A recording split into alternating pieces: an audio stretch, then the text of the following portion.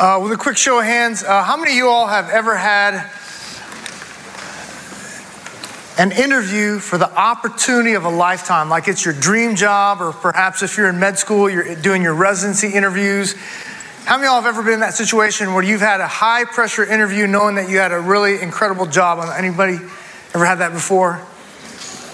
All right, a lot of you have had that. So several years ago, I was asked by a young pastor I'd been mentoring to do a little help on an interview. He was interviewing for a job at his dream church, dream opportunity, incredible opportunity. So he said, hey, this is one of those once in a lifetime gigs, opportunities, callings. So I just need you to help me with this. And so I met with him and did a mock interview. So I asked him just standard questions that you would ask in a typical pastoral interview. And after about 20 or 30 minutes of doing the interview, he asked me to give him an assessment on the interview itself. And so I just said, something I noticed is this, that you would say something and I asked you a question about like, what's your philosophy of ministry? And then you would give me an answer. And then you would stop in the middle of that answer and say, to be honest, and then you would keep going with another answer. And I said, what that communicates to me is this, that when you say to be honest, it sounds like everything that you shared up to that point is a lie. And you're trying to deceive me, and now you're saying, hey, to be honest, now I want to share what's truly like what I believe or think. And so I said, I know what you mean. I know you're not saying to be honest in the sense I've been lying to you and deceiving you for the last 20 minutes. And now to be honest, I'm going to share the truth. What you really want to say probably is to be frank. Like if you're going to be really open about something, to be frank with somebody. Or maybe you say, hey, to be transparent, right? To kind of bare your heart or bare your soul, to be transparent. Because when you say to be honest, again, it makes it sound like that you are purposely trying to deceive somebody. And we say it all the time. We say honestly, or I swear to you, or to be honest, or TBH, or whatever, even in text. And again, it makes it sound like all the stuff we've been talking about before that has been a lie or has been deceptive. And so we're going to look at today from God's Word, from Matthew 5, as we continue the series, how us as God's people, as what I would call kingdom citizens. If I could retitle this Sermon on the Mount series, it'd be Life as Kingdom Citizens. How should it be for us when it comes to being truthful and following through our commitments? What should be different about us as kingdom citizens when it comes to what comes out of our mouth? And we're going to look at Matthew chapter 5, verses 33 through 37 this morning. And again, welcome everybody viewing online as well. What we're going to look at today is, what is God's ask of us, standard of us as his followers in terms of truth and promises, truth and promises. He says this in verse 33, again, you have heard that the ancients were told, and these are the 6 things he's going over from the Old Testament and how the Pharisees interpret it. You shall not make false vows, but shall fulfill your vows to the Lord. And he's quoting there, I believe, Numbers 30, verse 2, and Deuteronomy 23, 21 through 23. And even the 10 Commandments, not to take the Lord's name in vain. So he says, again, you've heard the ancients are told, you shall not make false vows, but shall fulfill your vows to the Lord. Verse 34, here's that but I say to you, make no oath at all, either by heaven, for it is the throne of God, or by earth, for it is the footstool of his feet, or by Jerusalem, for it is the city of the great king. Nor shall you make an oath by your head, for you cannot make one hair white or one hair or another black. This is before the days of hair coloring and all that, obviously. So here's the principle, and I'll explain further and expound on those verses. So here's the principle. Our honesty is defended by our character, not by our words. So what comes out of our mouth, those words that come out of our mouth are not defended by more words. When you say, I swear on my mother's grave, or to be honest, or honestly, or I swear, he says, that's not what really backs up your words. What backs up your words, my words, our words, is our character, That's what Jesus is talking about. And the reason why he is coming at the Pharisees and coming at us like this is because we tend to find loopholes. We tend to find ways that we can get around God's commandments. And so in Numbers 30, verse 2, it says, hey, when you make an oath and you make it before the Lord and you say, I swear to God, like we do, or you swear in the Bible and you say, I swear to God, he says, God is going to hold you to that. The word here in the Greek in verse 33 for vow or oath is horkus. And in the Hebrew, it's a similar word in the Hebrew. And the word literally means to bind, to commit yourself, to glue yourself, to make yourself stuck on doing something. That's what the word vow means. And so if you say, I vow before the Lord, I swear to the Lord, you put your hand on the Bible, or in a marriage ceremony, you make an oath and you make a covenant commitment to your spouse before God, he says God is going to hold you accountable to that. You are bound to God for that. So don't take it lightly. And so what the Pharisees did was this. They said, but we found a loophole. What they would do, verse 34, but I say to you, make no vow or oath at all, either by heaven or the throne of God, or for it is the throne of God. So what they would do, knowing that if they made a vow, an oath to God, that they would be required or accountable to keep it, they would say, like it says in verse 34, I swear by heaven. I swear by heaven. Or they would say in verse 35, or I swear by earth, or I swear by Jerusalem. In Matthew 23, verses, I think 16 through 22, he gives them 8 woes. And there they swear by the gold in the temple and all those things. And the reason why the Pharisees did that was this. Because again, it's their loophole. If I say, and I'm trying to build your trust and trying to get you to look at me as someone who's super spiritual and loves God, and I make a commitment to you, like I'm going to pick you up from the airport, I'm going to come to community group with you, and I say, and I swear on Jerusalem, and then I renege on that commitment, you're going to say, hey, you swore on Jerusalem that you would come to community group with me. You swore on Jerusalem that you picked me up from the airport. You swore on earth that you would buy me this new outfit, or whatever it is. And then the Pharisee would say like this, like we used to cross our fingers behind our back. They say, I have my fingers crossed behind my back. And it was an out for them to renege on their commitment or promises, because they could technically say, but I didn't swear to God. I didn't swear to God. If I had sworn to God that I would do it, you could hold me accountable. But because I swore to the earth or to Jerusalem or to the temple, he says, look, you can't hold me accountable to that. And what Jesus says in verses 34, 35, and 36 is this. He says, all those things, even if you swear by the hair on your head, you are bringing God into that. Because he says there in verse 34, he says, the heaven is God's throne. The earth is God's footstool. Jerusalem is the city of God, or the great king. And he says, you can't control the color of your hair, but God does. When you bring all those things into consideration, you are technically bringing God into your oath. So what he's saying is your lifestyle, your character, who you are, should back up what you say, not more empty promises, not more words. Let me give you 5 types of people. For those of you who are listening, hopefully you can say amen to some of these. So studies have shown that on average, I think every American adult lies 1.6 times a day on a self-reported survey. We lie 1.6 times a day. Whether it's a white lie or whether it's a bold-faced lie, we lie on a regular basis. And we know, John 8:44, that Satan is the father of lies. Jesus is the truth, John 14:6. So we walk in the ways of deception and the enemy when we lie. And relationships, the church, is built on truthful relationships. And so truth is important. But again, none of us hopefully are just out and out lying and we have to say, I swear to God or swear to this, whatever.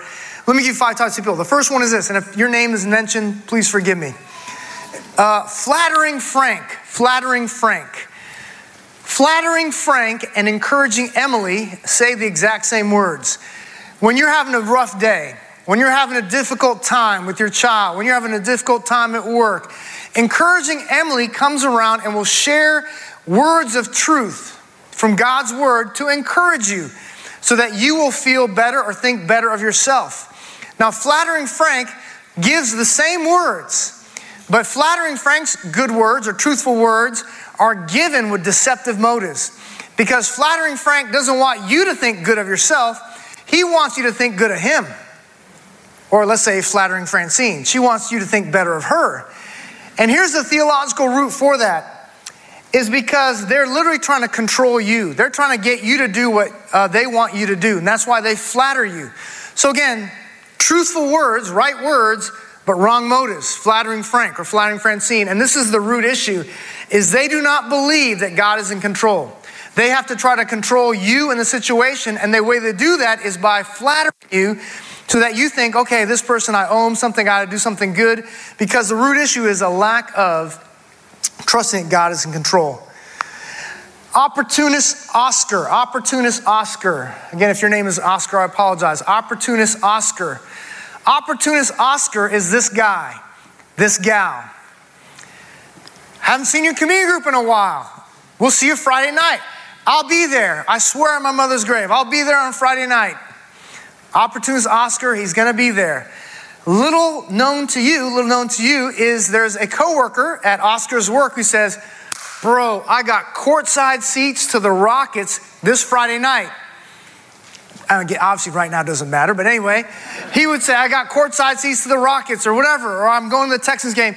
And he says, even though he's made that commitment, he says, you know what, I have an even better opportunity. So what Opportunist Oscar does is he either does not commit, so he'll say, yeah, I might be there.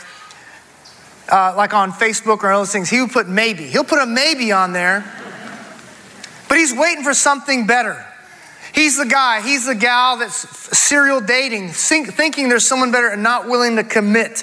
He's the one who accepts a job offer and says, man, I got this job offer, calls all his friends, but in all the interviews he's doing, the next day he gets another job offer that's better.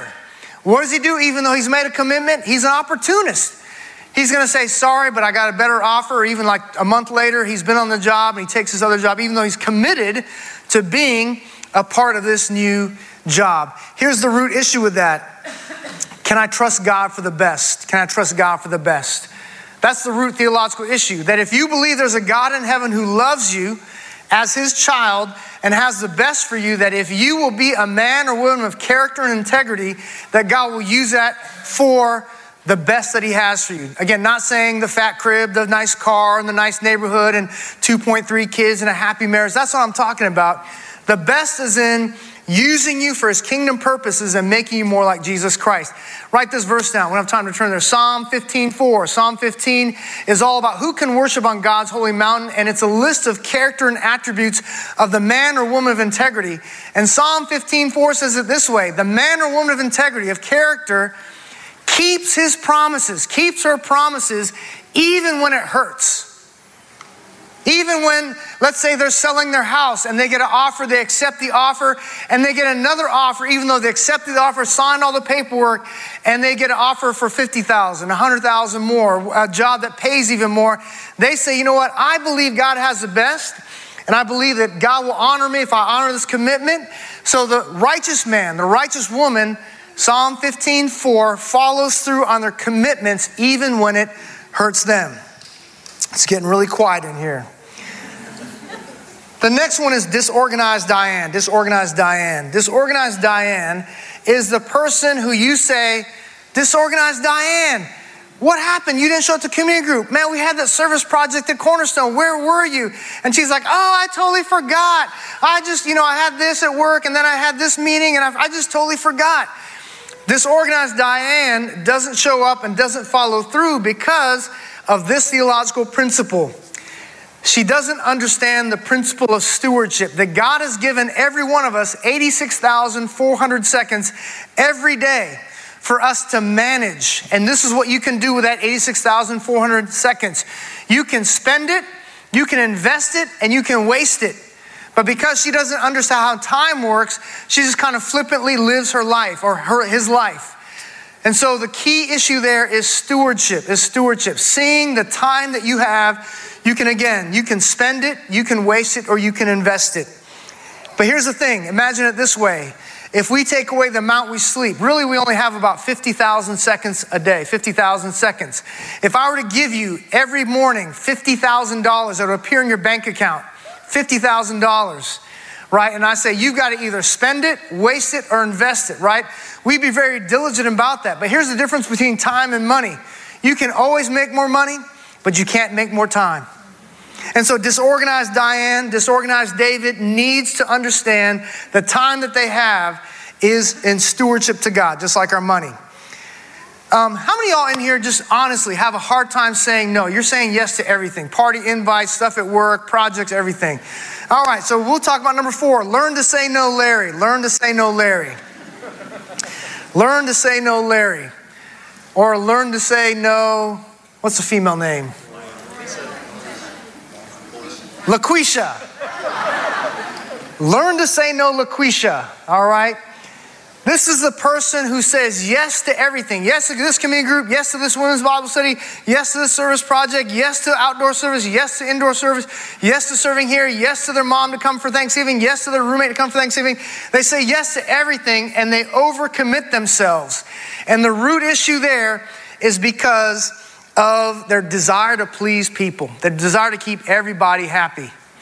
The desire to please people. Because when you say yes to a person's invitation for a project or a party or an event, they're like, yay, and you have people who are pleased. And this is what we fail to remember. That Jesus Christ at his baptism, God the Father speaks from heaven and says, behold my beloved Son in whom I am well pleased. When you trust Jesus Christ, you are now baptized into Christ. God now sees you through the lens of his Son, Jesus Christ. And so you are fully pleasing to God. Did y'all know that? You are fully pleasing to God. Fully pleasing to God. Not because in and of yourself you're pleasing, but because God is fully pleased with Jesus Christ. And I believe that often we fear people and what they think of us more than we fear God. And so if you wrestle with people pleasing, here's the thing you can do is to remember theologically that I'm fully pleasing to God. I can displease people because ultimately I'm pleasing to God. And secondly, you know what? I fear God and I want to live a life pleasing to him in Christ rather than pleasing everybody. And so you have to learn to say that very difficult word, no. So learn to say no, Larry, or learn to say no, LaQuisha. The last one is this, and this is the root at why we overcommit, we lie, we make a commitment and then renege on it, and then try to clean it up and try to make all these excuses why we lie, is image-conscious Eileen. Image-conscious Eileen, or image-conscious Icky, all right? Image-conscious Eileen.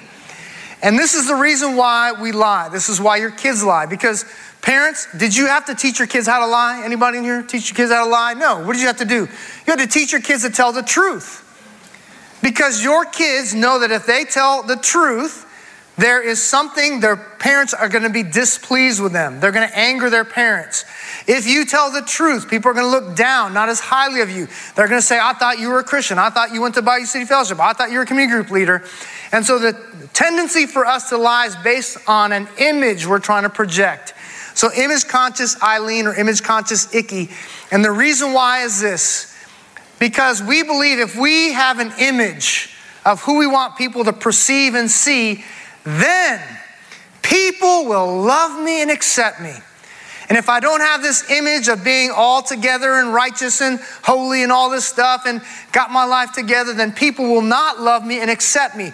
But can I tell you some more good news? God loves you. God loves you.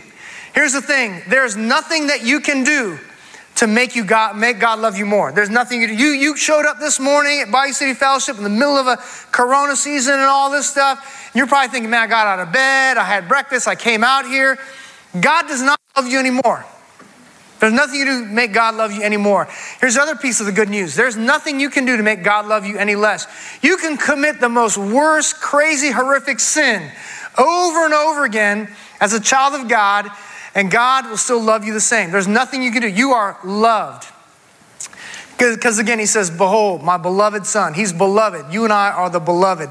Secondly, is we're accepted. I think is Romans 12 or 13. It says, accept one another just as God in Christ has accepted you. You're fully accepted in Christ. You don't have to seek God's acceptance. You're fully accepted in him. And so for image-conscious Eileen, image-conscious Icky, you don't have to lie. And when you do lie or break a commitment, you can ask for forgiveness and confess it because you're fully loved and accepted by God. And hopefully, the people closest to you are the same. They love you and accept you for you. I was once involved in a very, very nasty church discipline situation. Matthew 18 talks about church discipline, that if you have a brother or sister in Christ who's in sin, you go to them first privately, just one-on-one. And then if they don't listen, then you bring a partner, somebody with you. And then finally, at the end, you tell it to the church. You tell it to the pastors. Had the situation, this staff member on this church staff had embezzled $300,000, almost $300,000, over a 2-year period from a church whose budget was around $400,000. So he was stealing about 20% church's budget. This team of elders and lawyers and others did a very lengthy investigation, bank statements, interviews, and found all these other things that he had done. And so they had a final meeting. I was there, and they asked him a very direct question, lie. Very direct question, lie. Bank statement here, lie. What about this? Lie. What about this? Lie. Just lie after lie after lie. We finally wrapped up about an hour and a half, 2 hours later, after all these lies and half-truths, because a half-truth is still a half-lie.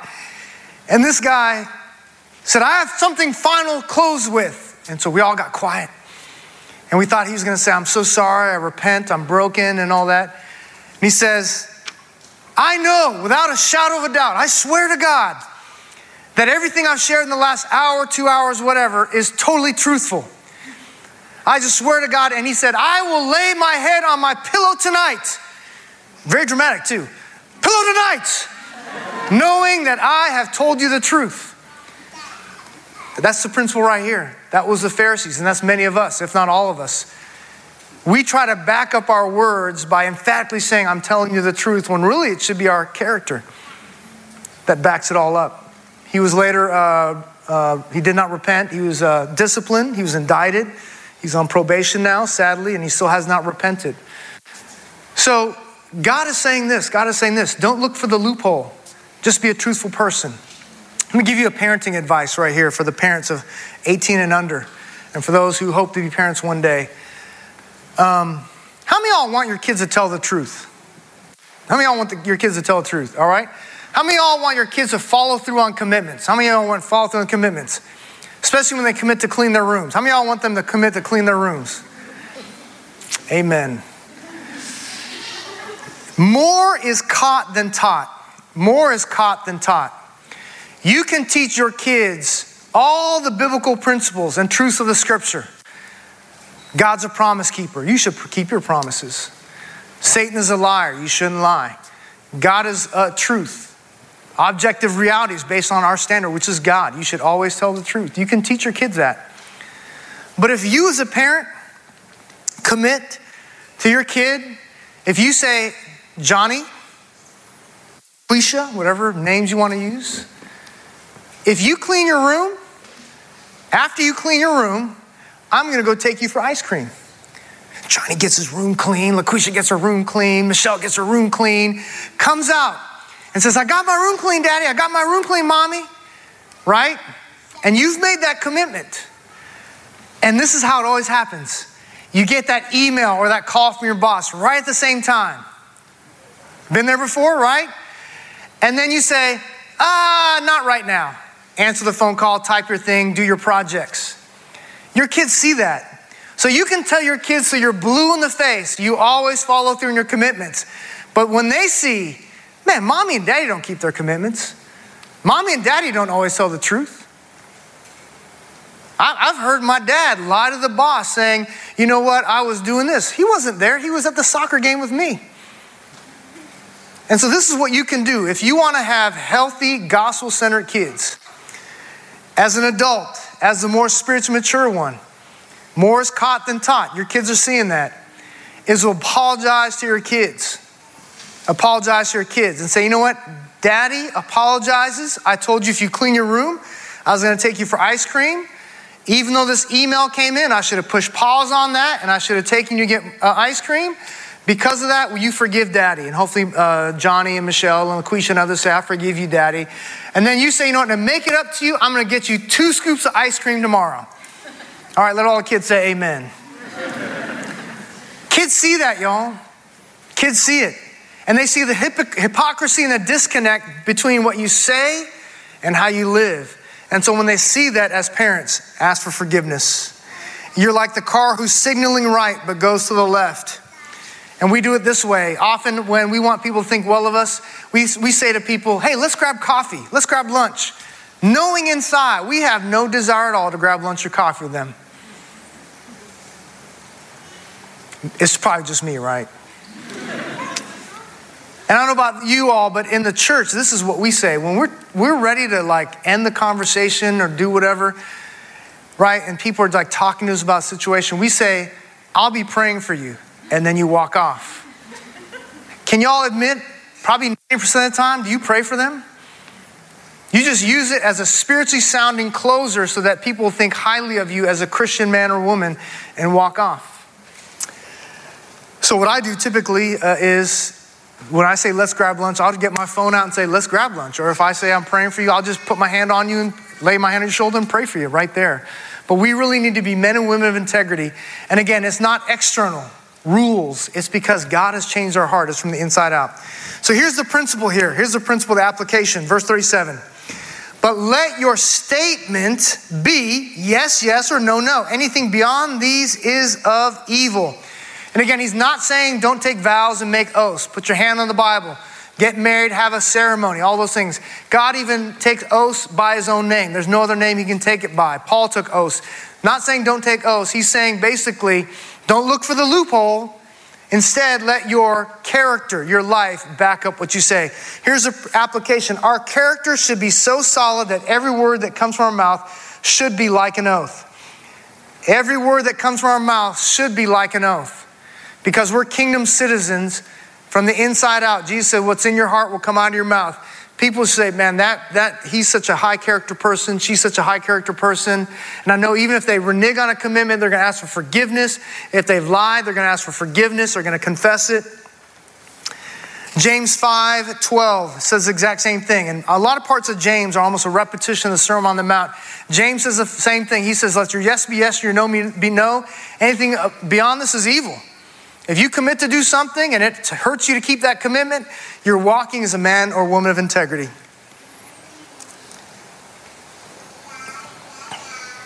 Write these verses down.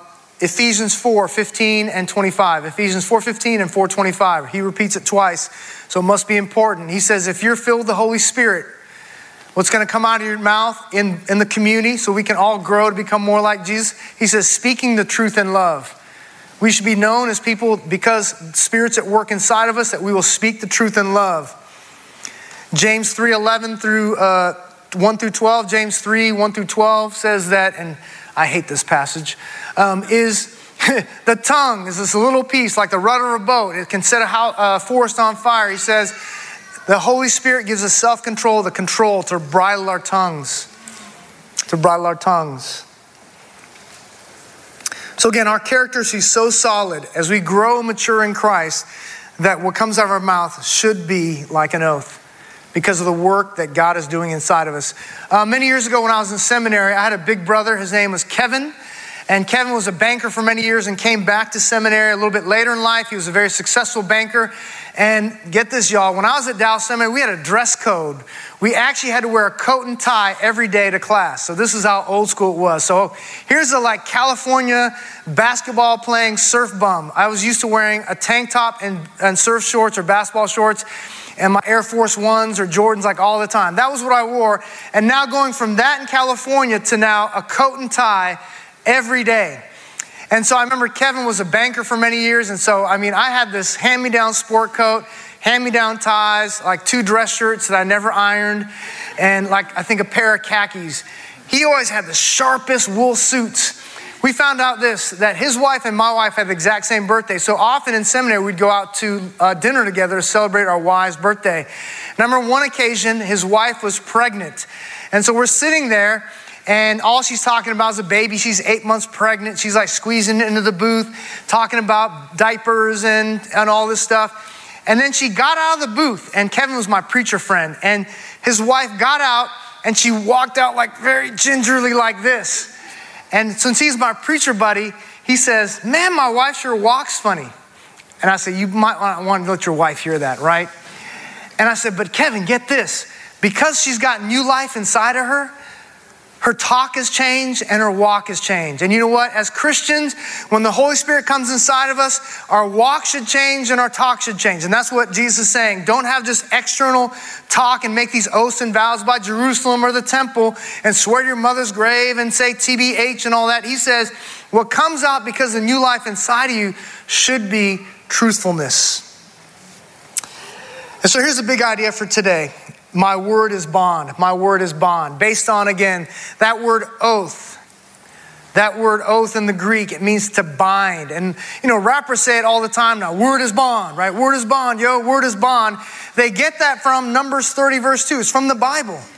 Because he says, hey, when you make an oath before God, you are bound to that. You are bound by God to keep your commitment. And God takes oaths very seriously. God takes the marriage covenant very seriously. Because you have made a vow before both witnesses and God that you would be with this woman. So my word is bond. I'm bound. I'm handcuffed to do this. How many of y'all have ever had this situation before?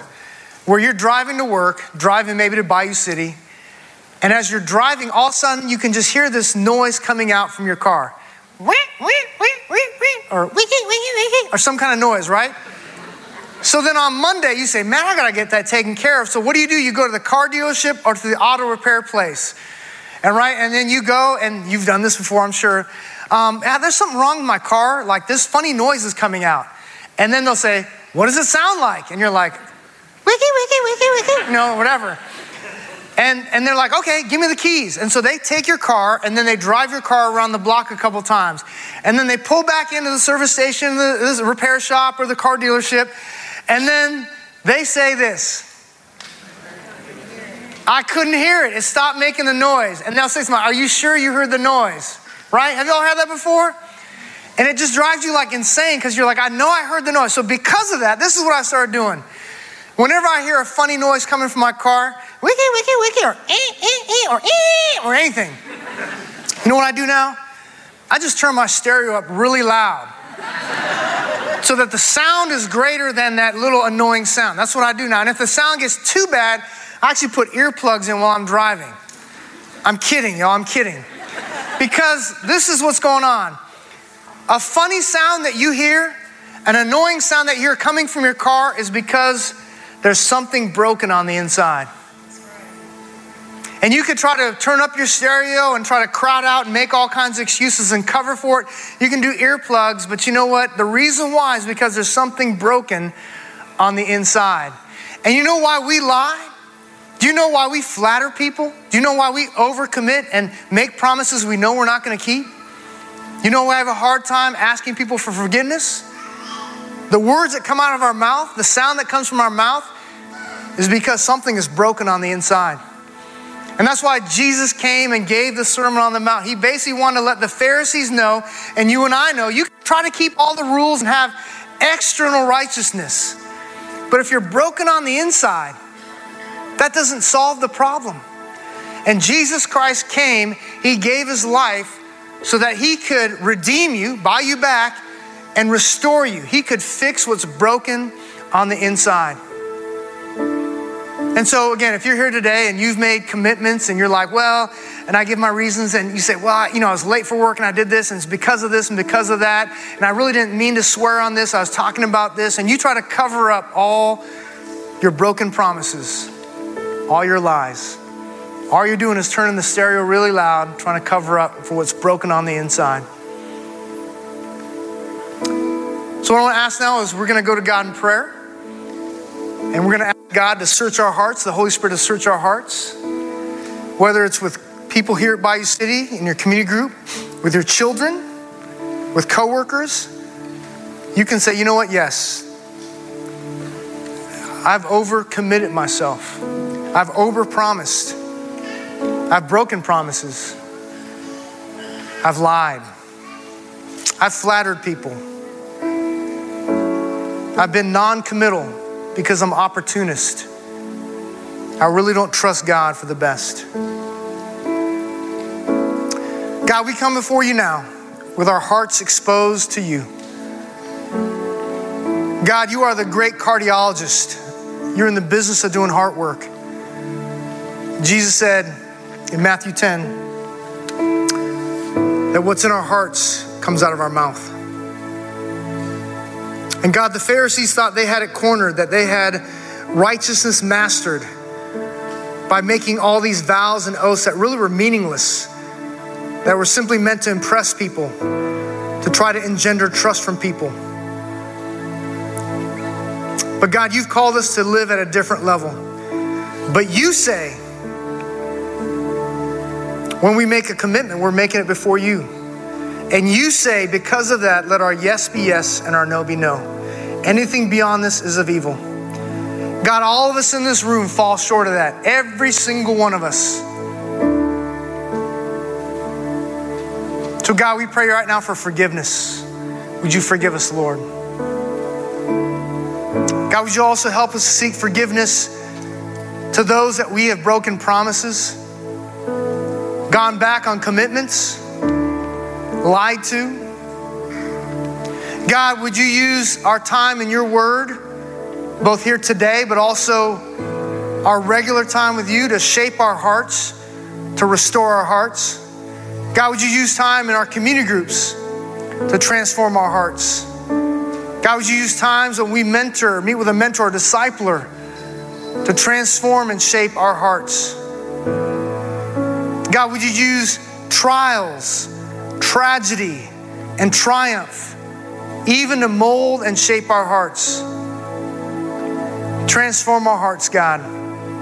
And as you do, we know that you'll transform the words that come out of our mouth. God, I pray by the power of your Holy Spirit for us to honor commitments, follow through on commitments, like it says in Psalm 15:4, even when it hurts us. It hurts us financially. It hurts us socially. It hurts us professionally. So we can walk in your ways. God, you're a promise keeper. In the Old Testament, 300 plus times, you promised to send your son, the Messiah. And he came. And you've promised to us that he's coming back. And we trust you. Just heads bowed, still eyes closed. If you need prayer today, again, because of this situation we're in, the spacing, we don't have prayer people, but if you need prayer, just stand right where you are. If you say, you know what, I need help with the words that come out of my mouth. I overcommit. I've broken commitments. I tend to overcommit. I'm disorganized, Diane. I'm just scatterbrained. Or you know what? I lie to preserve an image. If you're that person, just stand right where you are. If you can be courageous, everyone else, you just keep your eyes closed. I just want to pray for you. Thank you, thank you, thank you. If you need help and say, God, I need you to. I share one thing with one group of people and something totally different with another. I lie. I want people to think well of me. I flatter. If that's you, would you stand right where you are? Thanks for that hand. God, I just lift these people up to you now who are standing, who are saying boldly and courageously, you're the heart surgeon. You're the heart fixer, the heart regulator.